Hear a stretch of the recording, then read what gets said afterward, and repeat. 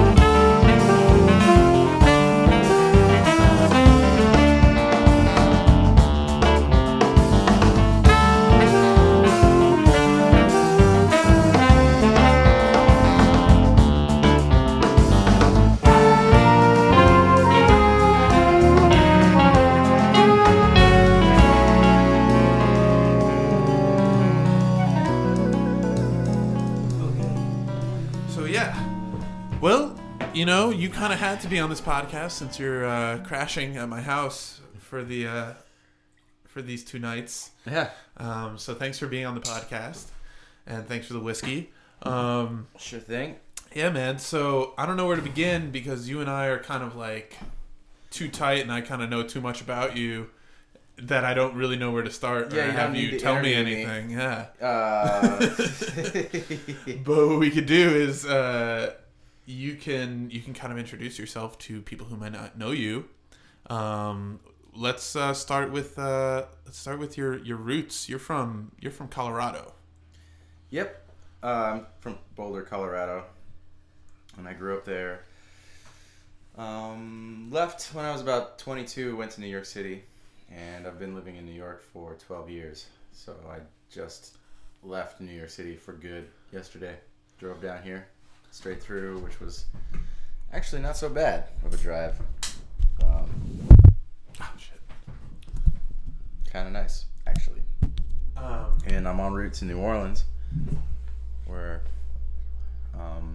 kind of just starting over. Did you what was the straw that broke the camel's back, or if that even was it? Like, what made you really decide that you wanted to move to New Orleans? Was it just spending time down there? It was, but I feel like it was kind of brewing for a couple years, just the feeling about New Orleans. And I think part of it was when you left 2 years ago. When I left New York? Yeah, and you were kind of putting the bug in my ear, like, hey man, you know, there's a greater horizon, and there's more than just New York City. It's not the end all be all.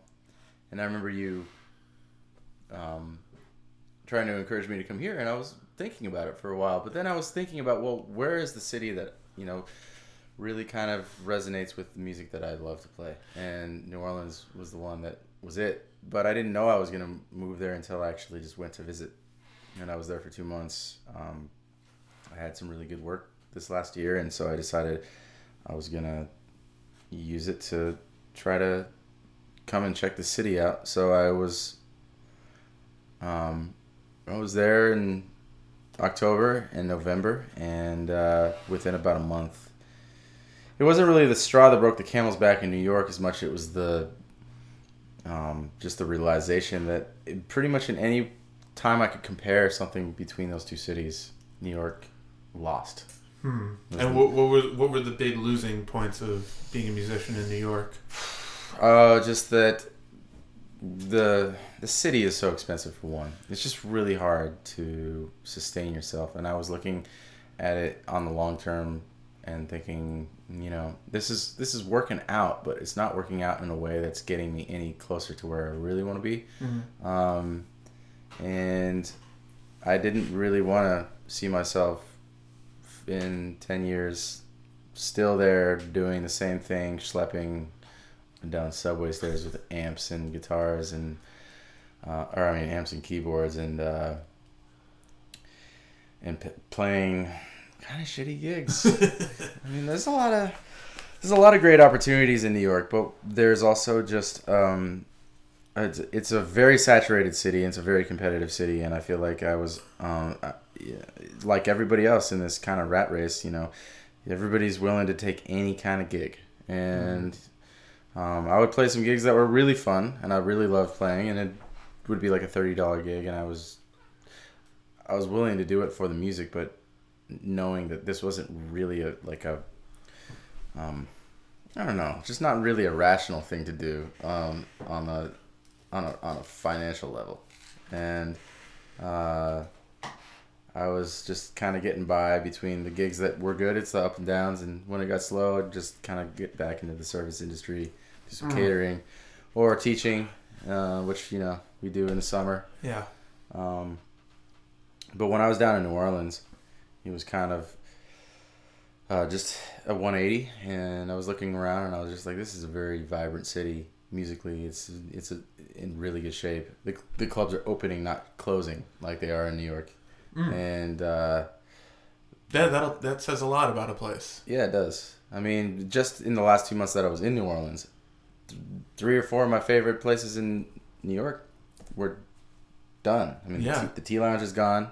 That shut down in December. Death by Audio is gone. Yeah. Glasslands is gone. Spike Hill is gone. The Living Room. The Living Room is gone. Well, it reopened in Brooklyn, but the Lower East Side Living Room. Yeah, I mean, Knitting Factory reopened in Brooklyn, but it wasn't the same. If you had ever been to the Knitting Factory in New York City, you wouldn't even go to the Knitting Factory in Brooklyn.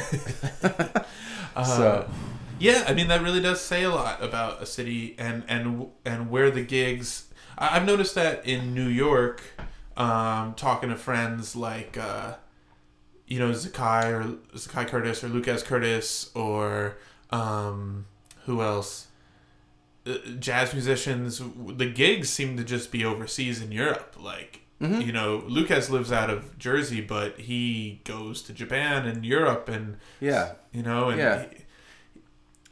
kind of the gigs in town, but it's mostly overseas gigs. It is. All the best work that I was getting in New York was getting me out of New York. Exactly. Like you toured in Africa recently.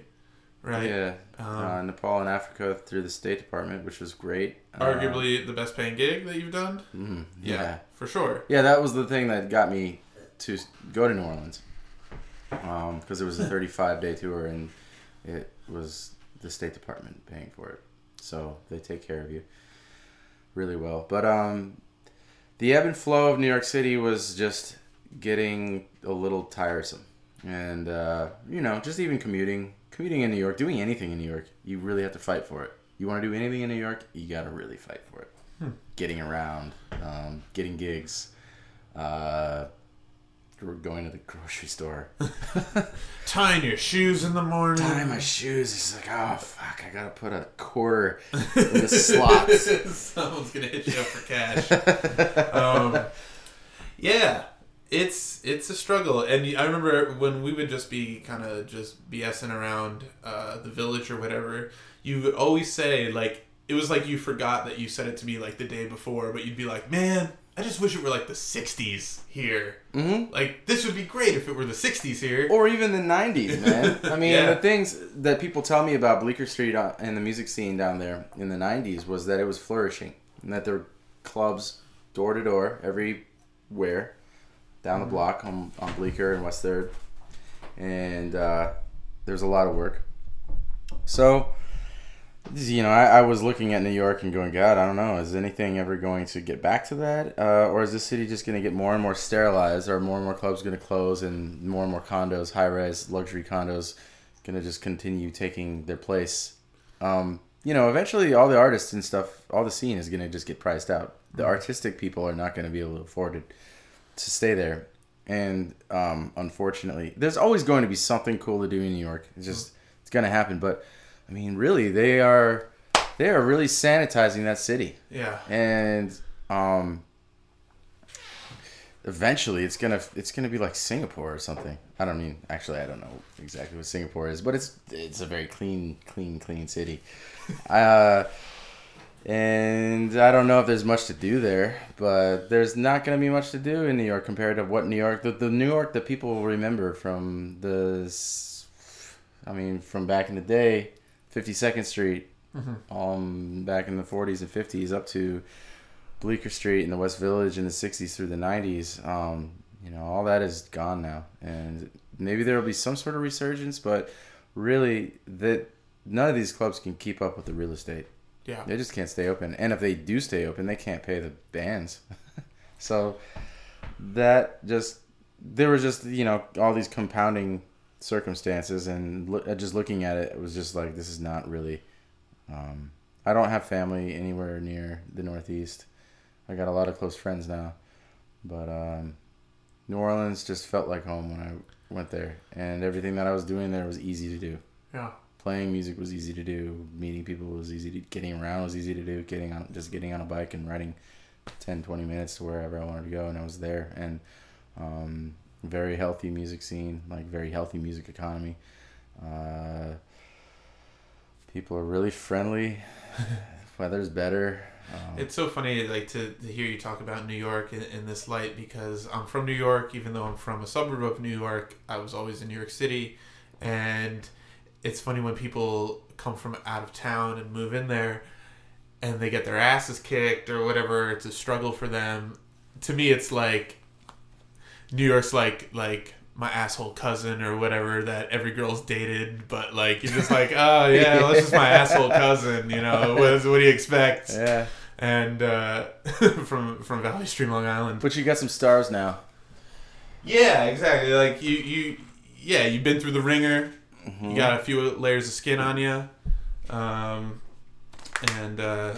you know it's time to move on, but the moving on is not a failure thing. You grew through New York. You grew in that scene. You went to the new school and you studied jazz piano, and then you gigged. You know, you took all the odd job gigs and you toured, and you did a State Department gig with a hip hop project that took you to all over Africa.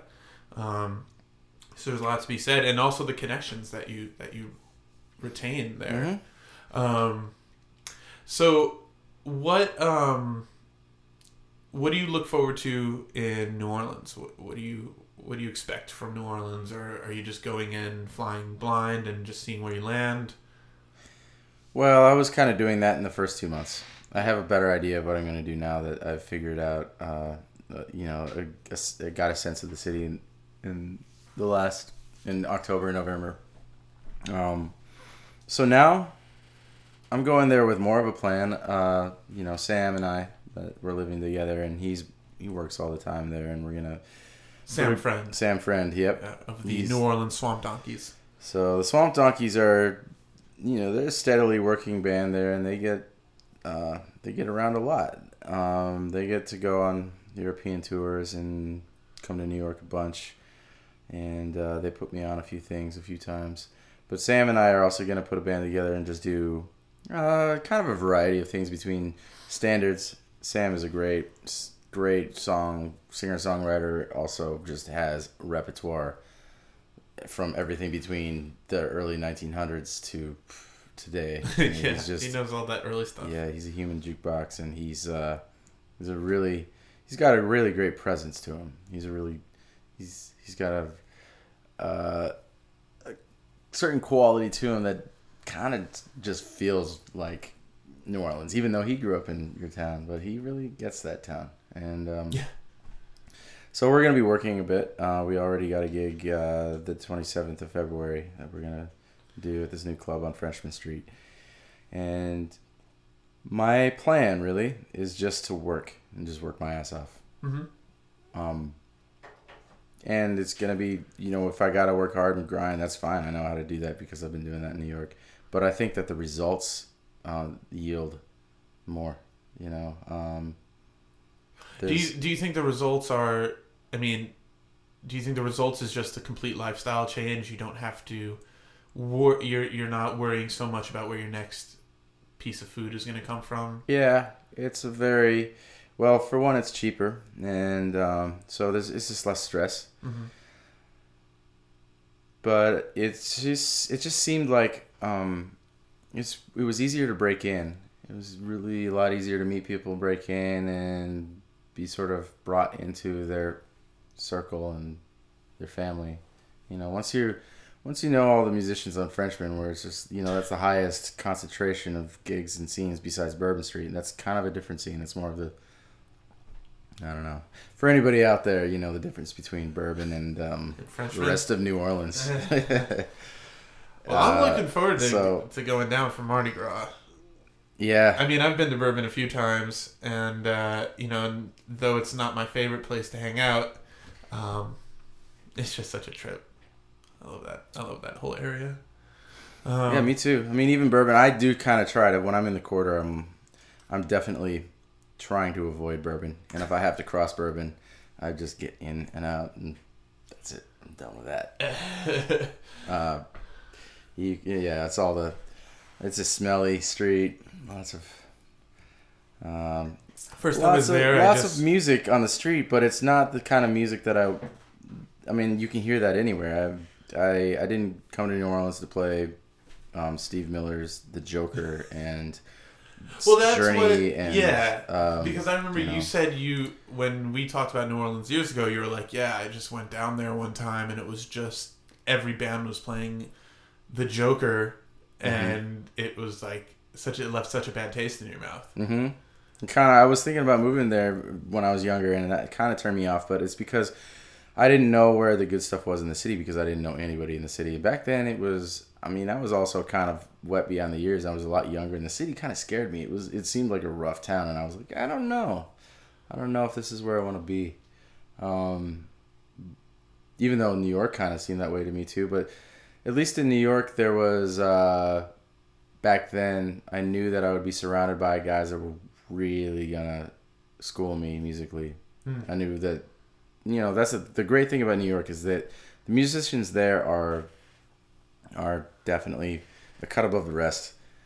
Not to say that there aren't brilliant musicians everywhere around the world, but there's a high concentration of them in New York, and you can surround yourself by them, and you can really learn a lot and grow a lot, get your ass kicked a lot.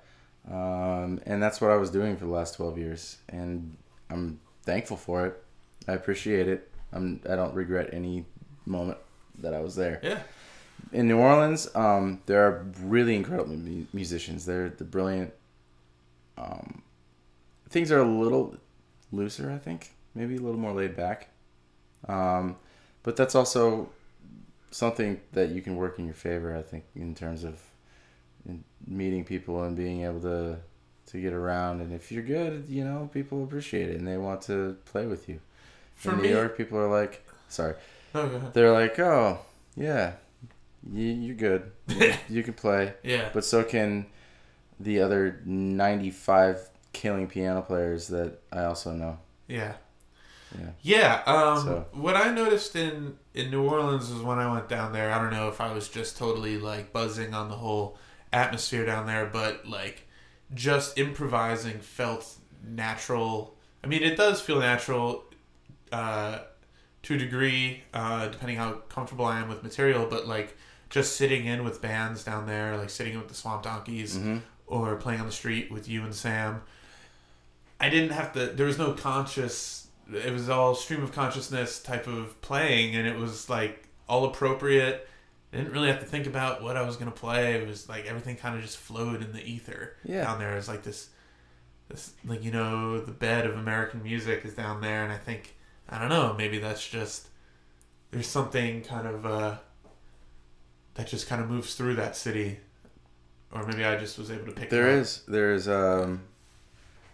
a current and there's an undercurrent in that city. And my grandmother actually, she's 92, and she was really psyched that I was moving down there because she's Southern. Yeah. And from Memphis, so she was also kind of like, you know, be careful. And she used that word. She's like, there's an undercurrent in that city. So you got to watch out for that because it'll pull you under. I bet. And I mean, you can feel it. Just, yeah, just driving in. Yeah. Yeah. There's an undertow. And it's something that you almost can't identify. It's weird, but it's there. It's in the air, and it's like a creepy kind of spiritual thing, maybe. Even if you on certain days, certain nights, I remember just walking down the street and just, I don't know, breathing it in. It's just foggy, and it's just weeping willows and palm trees and music, and but then there's also a lot of everything there, and there's a lot of, I mean, it can be, it's a dangerous city, and it's a slippery slope kind of city. You can get really fucked up there. Yeah, you can. So, I was having a lot of fun, but I was always telling myself to be careful, know my limit, and know my surroundings. But there's, for lack of a better word, there's a magic in the air, and even though there are a lot of people moving to New Orleans, I still feel like people go there, and they go there because they love that town, and they don't want to take anything away from the town. They just want to be a part of what the culture is, and like going to BJ's that night when we saw King James and the Special Man, and BJ's is just a divey shotgun bar, and it's smoky, and it's just packed full of people listening to some nasty blues band that sounds like something out of the 1950s, and they actually have that sound down to the T. It's so good, and everybody's just getting down. And there's a lot of apathy in New York. Like I was driving down here to Nashville with my buddy Ted, who was also coming from New York, and he just played the Way Station, which is kind of a comparable place to maybe BJ's, and he was just kind of making the comparison and saying, you know, like people in the audience in New York, sometimes they're kind of into the music, but people aren't really into music there. As much as you go to New Orleans and people are just devouring it. Yeah. It's palpable, this kind of tangible. And, I mean, and it's all young people too, and that's great because I was sort of saddened sometimes. I play a lot of gigs, like for example Long Island. Kind of, no offense to anybody from Long Island, but it kind of feels like a cultural void there, maybe. But okay. That's 2 slams on Long Island on the podcast already. Boom. Okay. Well, I mean, even Kenny Werner, he's a piano player. He called it a cultural wasteland. He was from Long Island. Yeah, I remember. I just recently read Effortless Mastery for like the 3rd or 4th time. Yeah, that's where he said it. Yeah. And I remember playing blues gigs there and looking out at the audience and being like, well, people are here digging it, and they're all over 50. And I'm like, where are all the young people? I'd ask them, like, where are the young people? And they'd be like, oh, they all just go clubbing. Yeah. And Ted was my road buddy that I was driving down here with was like, well, listen, man, you know, no one really. It's a young city in New York. Everybody is in their 20s, but they, you know, they go to New York to. People go to New Orleans. Young people go to New Orleans for music. Everybody goes to New Orleans for music. If you want to go there, you go for music.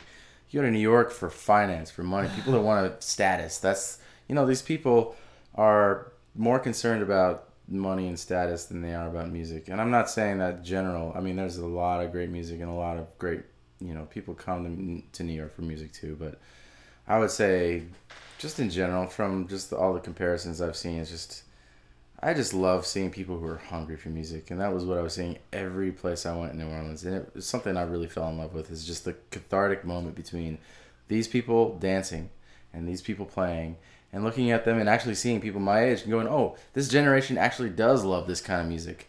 Because in Long Island, all my people my age they just want a club.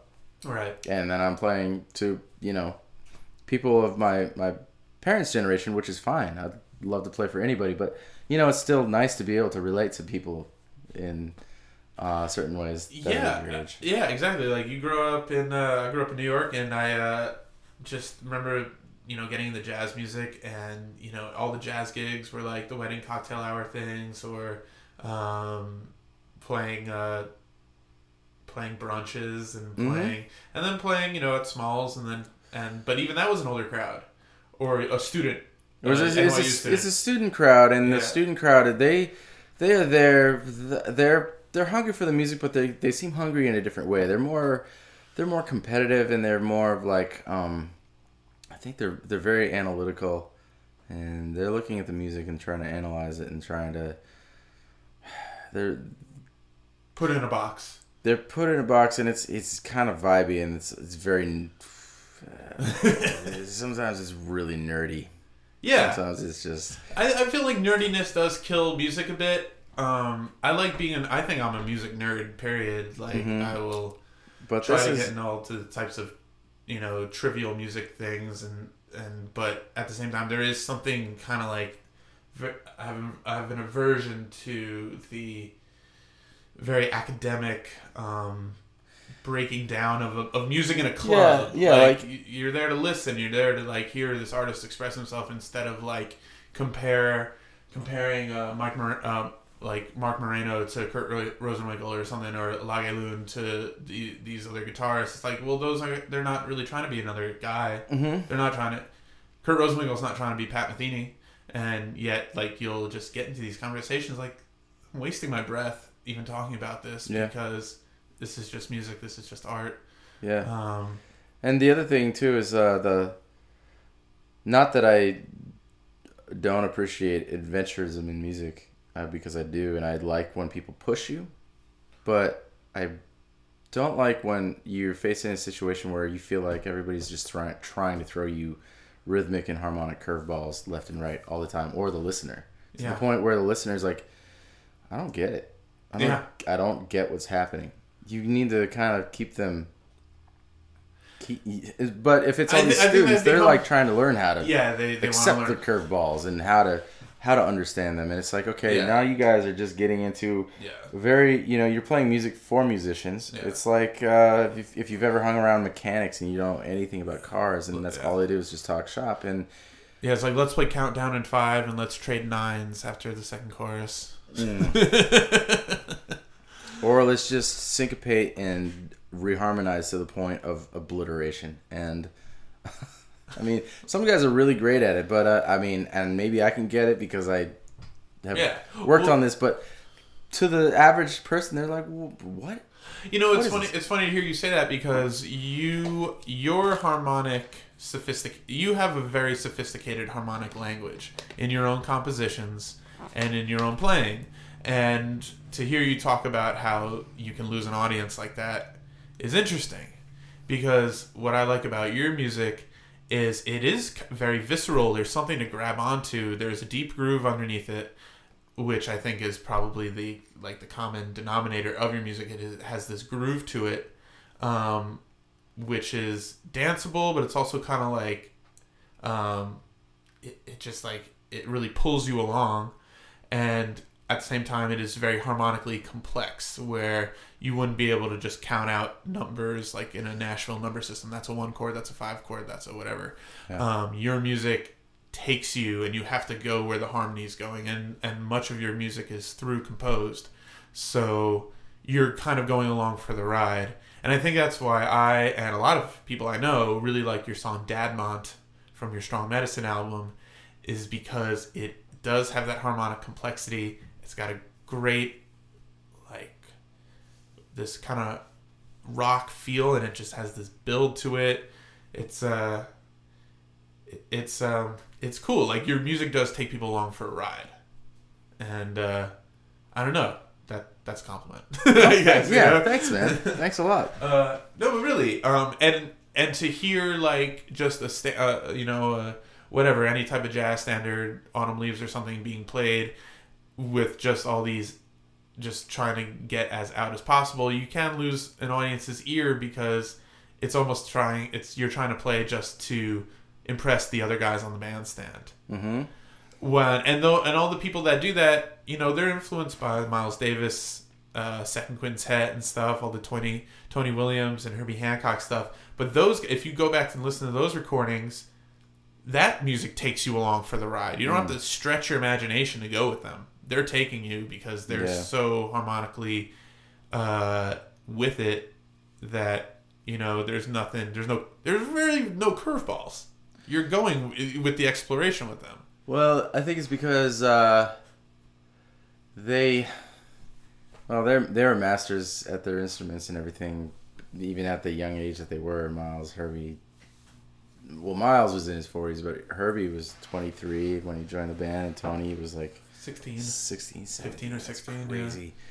Yeah. Young kids. But to be honest, the first time I ever heard Miles Smiles, I was lost. That's my favorite Miles album. I think what it was is that it was like the first time I had heard jazz with no accompaniment. This just Herbie lays out, and then there's just bass and drums, and it's just this open sound. And so I had nothing to grab onto because I kind of needed chords to hold onto for the harmonic directions. But I wouldn't, for like the layman. And Bill Evans said this. He said he always trusts the layman over the musician about the opinion of the music, because it's the people that don't know the technicalities and the mechanics of the music, the harmony, what it is to identify what the harmony is or what the rhythm is, but to just feel it. That's what you're trying to get across. And so if you lose people, and I don't know if it's really so subjective too. This debate could go in circles forever because. As a jazz musician, I appreciate the Miles Quintet stuff, but I know that if I showed my brother, who is a mechanic, he would listen to it and be like, "Man, this is Greek to me. I don't get any of this." Your brother strikes me as a person that just knows what he likes, and Oh yeah. I remember playing. I love Snarky Puppy, and I remember playing him some Snarky Puppy. I mean, he's a kid who listens to. He's not a kid. He's 34-year-old father, but he's still my younger brother. But he's got a really sharp tongue, and he's really opinionated, and he listens to stuff like, I don't know, he likes hard shit, He likes, I don't even know how to, like stuff like... He likes Rage. I know he likes Rage. Yeah. I mean, he likes heavy, hard shit.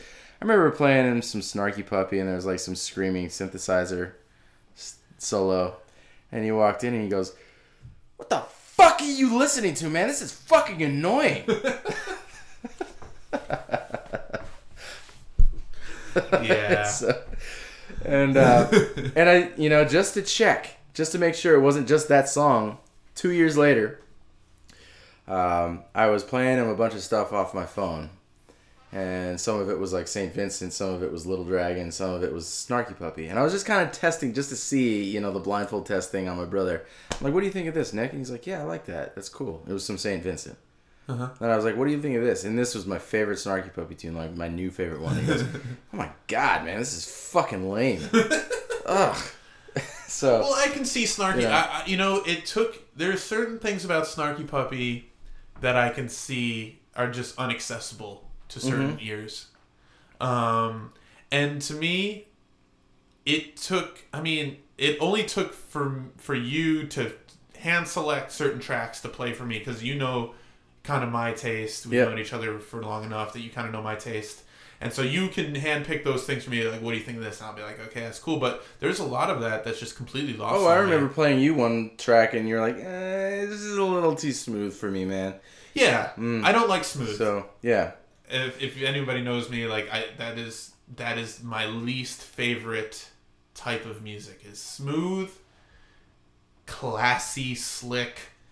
Like look at how smooth it's like, look how smooth we are. We're sexy motherfuckers up here. Like I cannot take that. I even remember before I even picked up the guitar. I was like in 6th grade, and my family, we were at a hotel, and I didn't grow up with cable, so that was like a cool thing to get to a hotel and turn on cable TV, and then putting the Weather Channel on and hearing this smooth jazz guitar coming out of the speakers. And I kind of knew I wanted to be a musician at that point, even though I hadn't really gotten serious about anything. I was like, I just hope that no matter where my life... I remember thinking this in 6th grade. Like, I just hope no matter where my life goes, I am never played on the Weather Channel. Oh, God. Yeah, that would be... But, it's a dream for people, and, to each his own. And I love jazz guitar. I love Wes Montgomery. I love George Benson. I love, so many great jazz guitarists, Kenny Burrell and Grant Green. But I think that there is this style of jazz guitar which is just so like, it's like, it's just too smooth. Yeah, and it usually does just end up on the Weather Channel and in elevators, or when you're on hold talking to your bank on the phone or something like that. Yeah, but I kind of enjoy it now, like listening to it on a hold signal, because I'm like, okay. Cool, like octaves and just cool, like just little bluesy licks. It's fine to spend the next 2 minutes like analyzing that for me, but man, I don't know. I guess maybe just because to me it feels like it's been done before, and just to recycle any type of music to me is very annoying. Yeah. To get back to the whole jazz versus everything else and how accessible it is to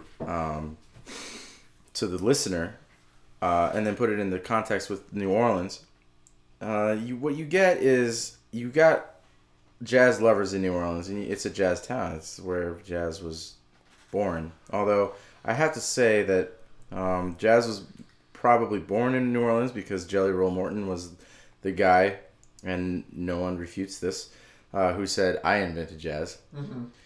He was born on Frenchmen Street, 1443 Frenchman or something like that. He grew up in New Orleans, and he's a badass composer. He was a blues man, and and he was also, his music's raw and raunchy and rough. Yeah. I mean, it was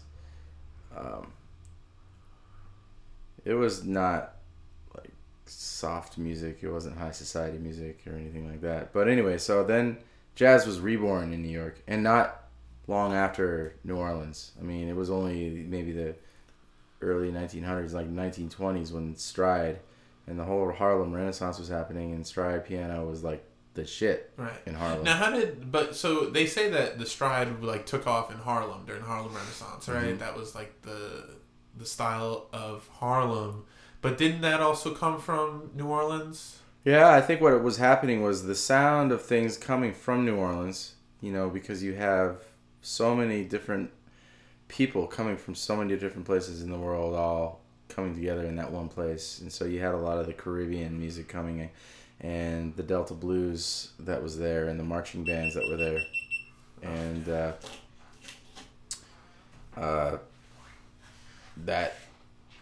that kind of created this uniqueness there. But then immediately caught on to so many things. Immediately everybody else in the country caught on to what was going on in New Orleans because it was such attractive and appealing music. It's just, like hip hop. Yeah, from New York, going all over the world. I mean, the second line, I'm a big believer in this theory that the second line is really kind of the birth of, like, I don't think funk music would exist without the second line rhythm. I don't think that jazz would exist without second line. And the second line came from the bambula, and that was the dotted quarter note rhythm that came from the Caribbean, which originally came from Africa. It's just the... So that's the... Yeah. I think in the Ken Burns jazz documentary, he's interviewing Wynton Marsalis, and he says the difference was instead of the of the marching bands, they'd swing that last thing. They go Yep.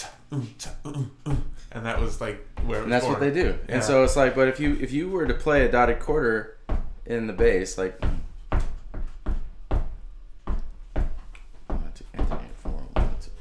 And then clap on 2 and 4 while I play that. Right. Yeah, it just automatically swings. Yeah. And so you have the downbeat, you have like this root that's real funky and can kind of keep your feet moving, but then you have this upbeat with the 2 and the 4 that keeps you bouncing.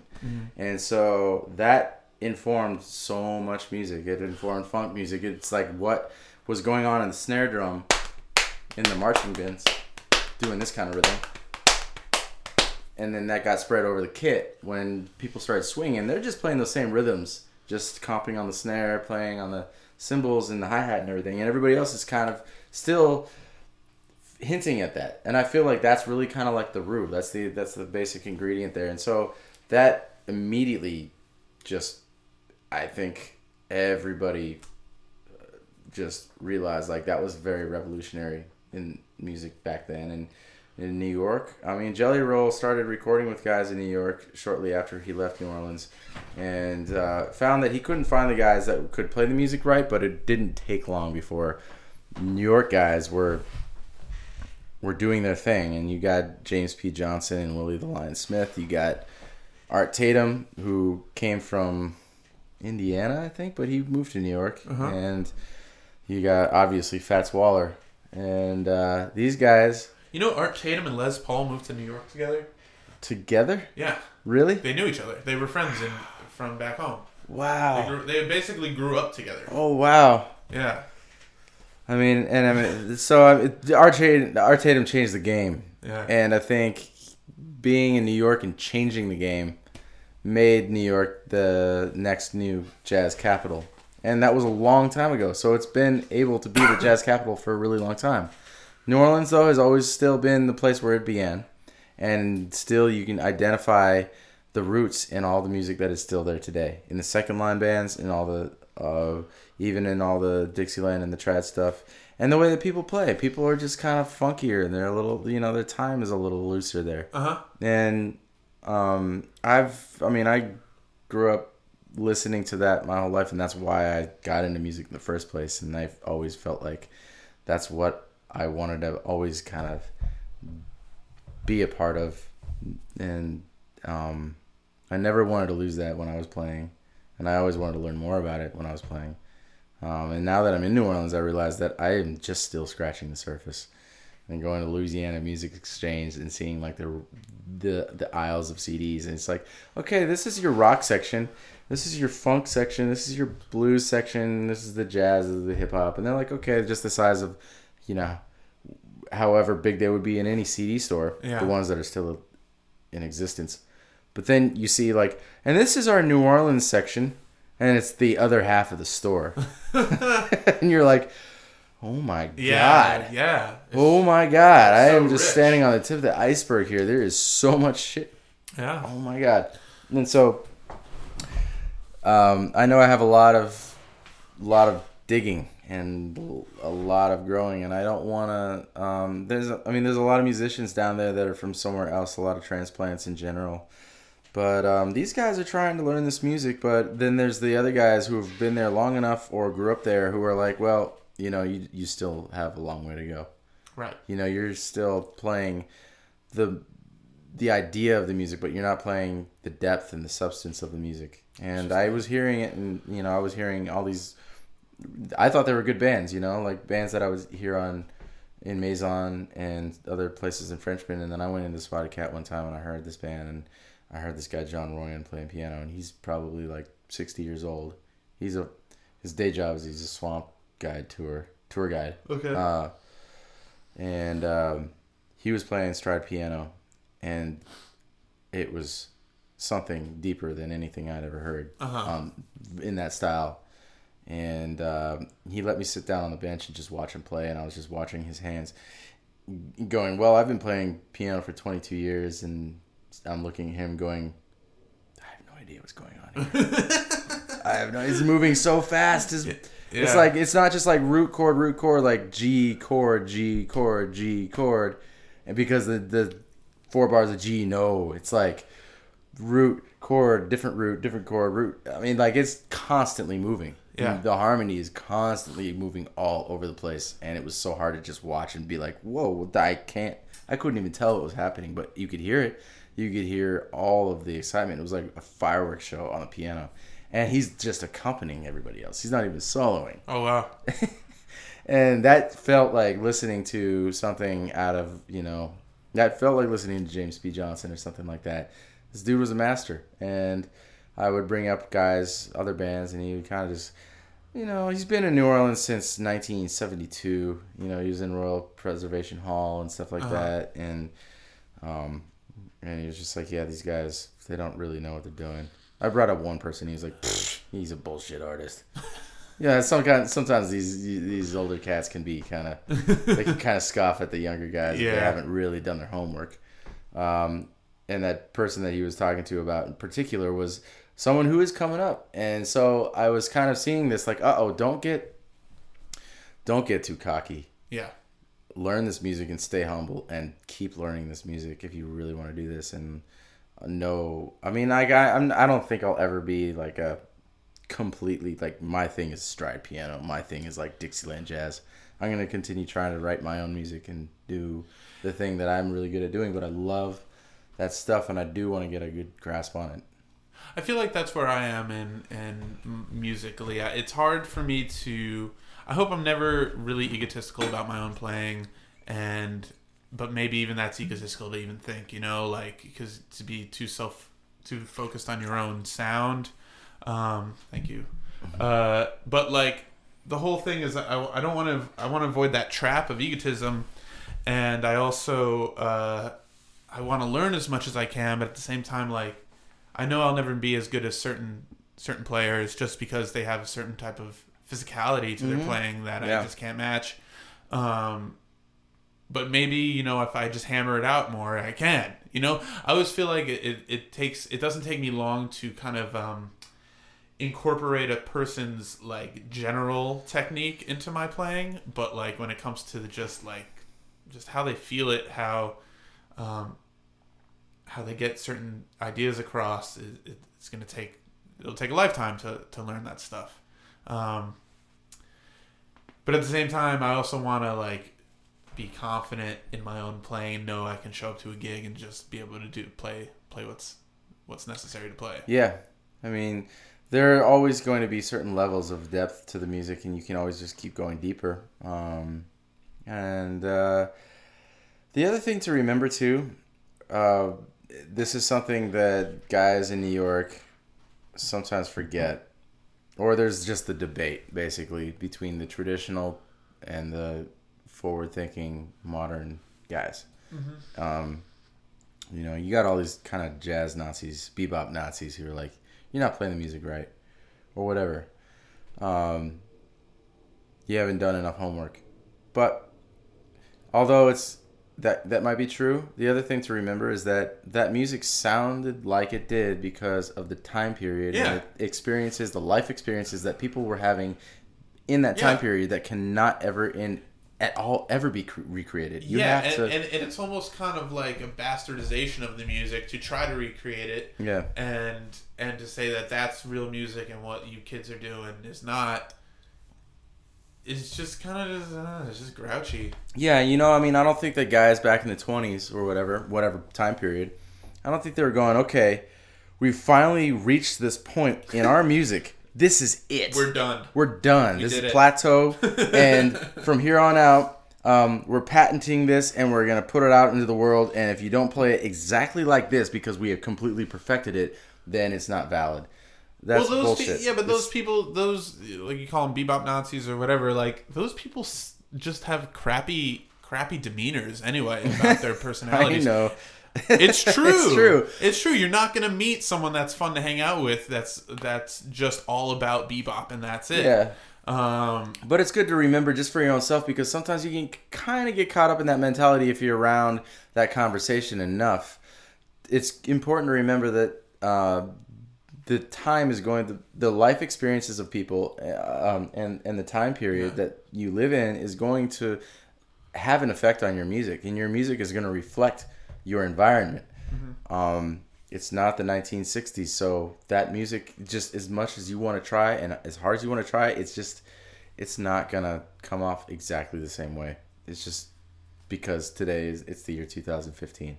Yeah. And it's great that if you can really study it and play it and transcribe solos or whatever, or transcribe pieces of music, all that, good. Yeah. Learn. I mean, they say, you know, the deeper the roots, the taller the tree. But go ahead and do all that, but then put it into your music and allow it to have some sort of relevance to what's going on today. And that's the only way that music evolves. I mean, that's why music does not sound like it. I mean, if everything stopped in the 20s and we were just all still playing Dixieland, that would be weird. Well, yeah, or if we all just, you know, we kind of stopped at any type of period would be so strange. I think when people criticize modern music today, they criticize what's on the radio, but that is no testament to anything that's going on the independent. It isn't, scene. Because you can go if you know where to go, if you're savvy. I mean, I feel like musicians kind of are fortunate enough to know where to look for the good music, and I think that a lot of people. It's so easy now. Yeah, it's so easy now, and it's almost kind of unrewarding now to find. You know, you find good music, and then you're like, okay, well, that was easy. I'll listen to that whenever. You don't dig it as much. Well, so you're saying you're taking it for granted, but I think. Well, I don't know. Is that why you listen to the radio a lot? So that when you do find some really great music, you're like, I'm trying to think of a record that I discovered, and was like a huge thing, a huge record for me. I think it was just when my favorite record, I think I've decided the other day, my favorite record of all time is Pavement's Wowie Zowie. And, you know, people know it, you know, but like, and my friend had to take me to Borders and like play it for me. And he's like, this is good stuff. And then I bought it and I listened to it and I like really cherished that record because, you know, I didn't find it on some blog that was just every week giving out 10 new records that you should check out. You know, a musician in high school I seriously respected, who's in my band, like, it was like, this is what you have to check out. Because we were really into the Pixies at the time and Nirvana and all that stuff.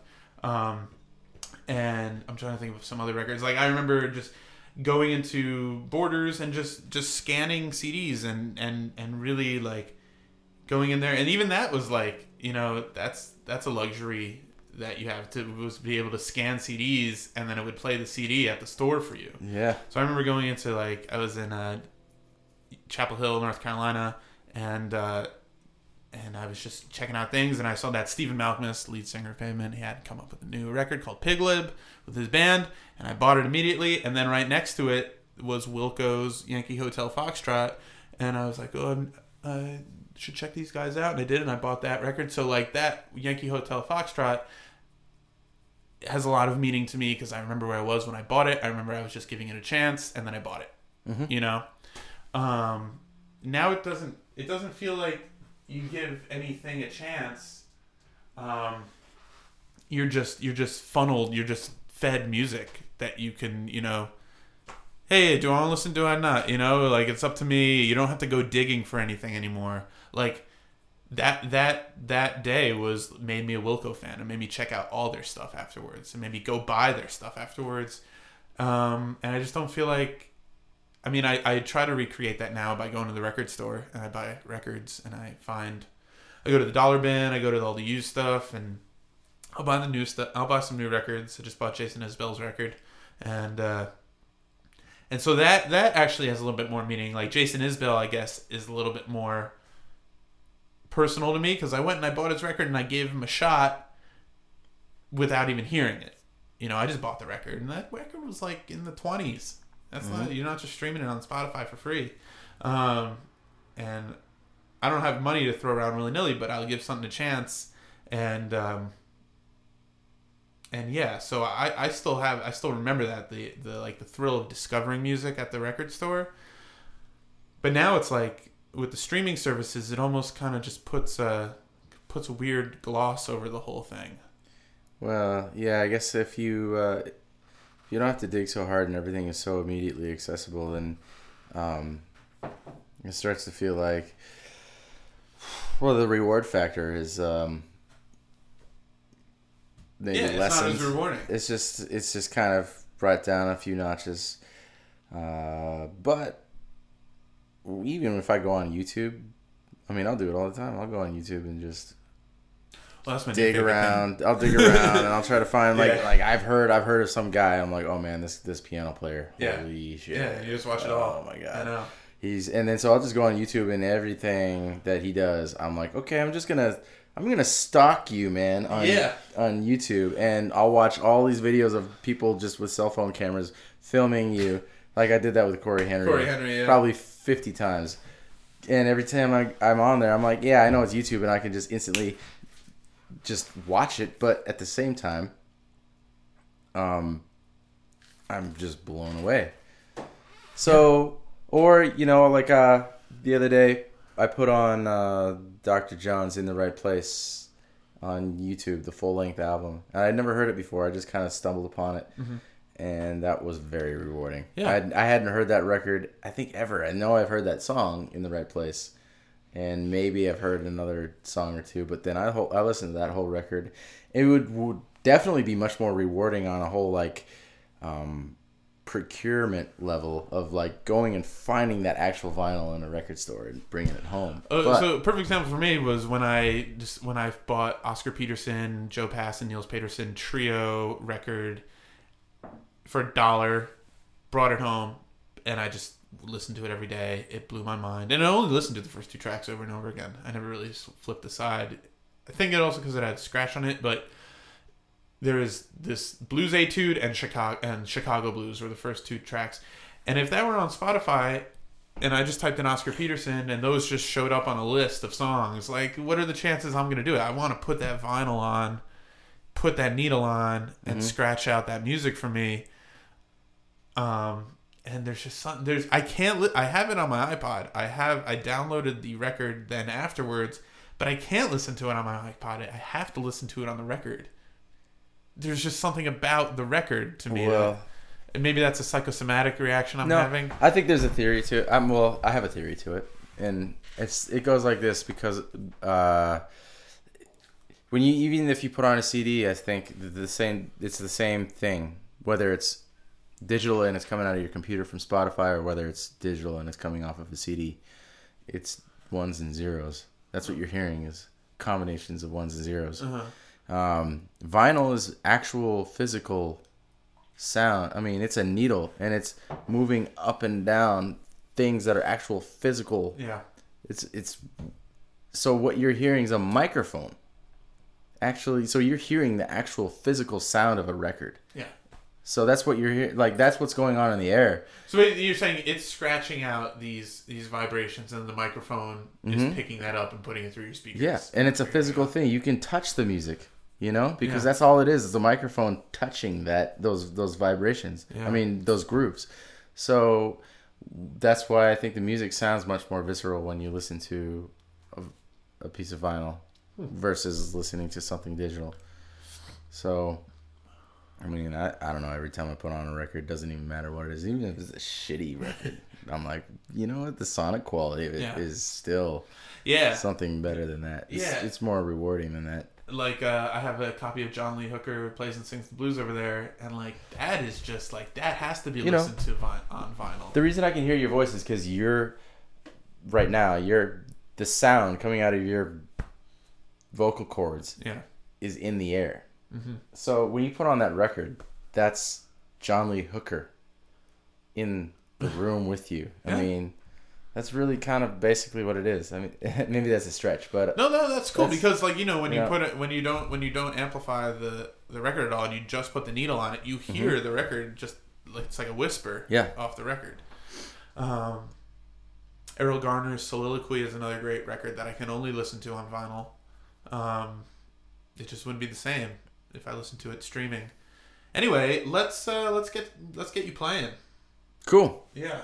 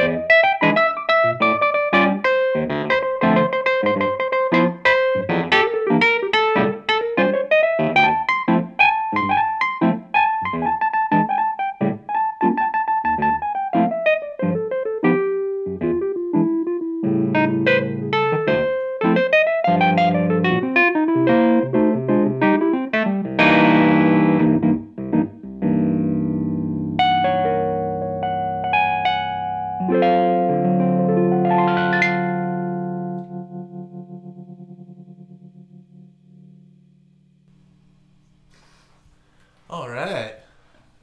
Yes. Always delivering, Burger.